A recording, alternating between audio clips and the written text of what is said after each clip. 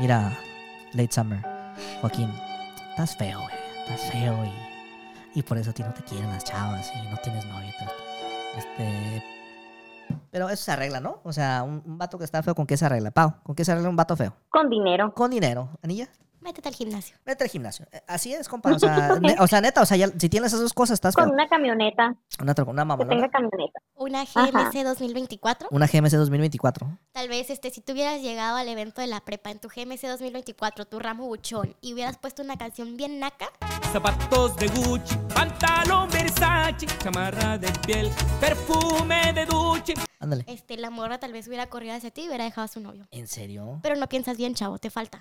¿Tú crees que un vato así que te llegue con una camionetota así te parece eso o no? Depende, pues sí, a lo mejor nomás como para dar una vuelta y así, pero ya. Porque, no importa que estés feo.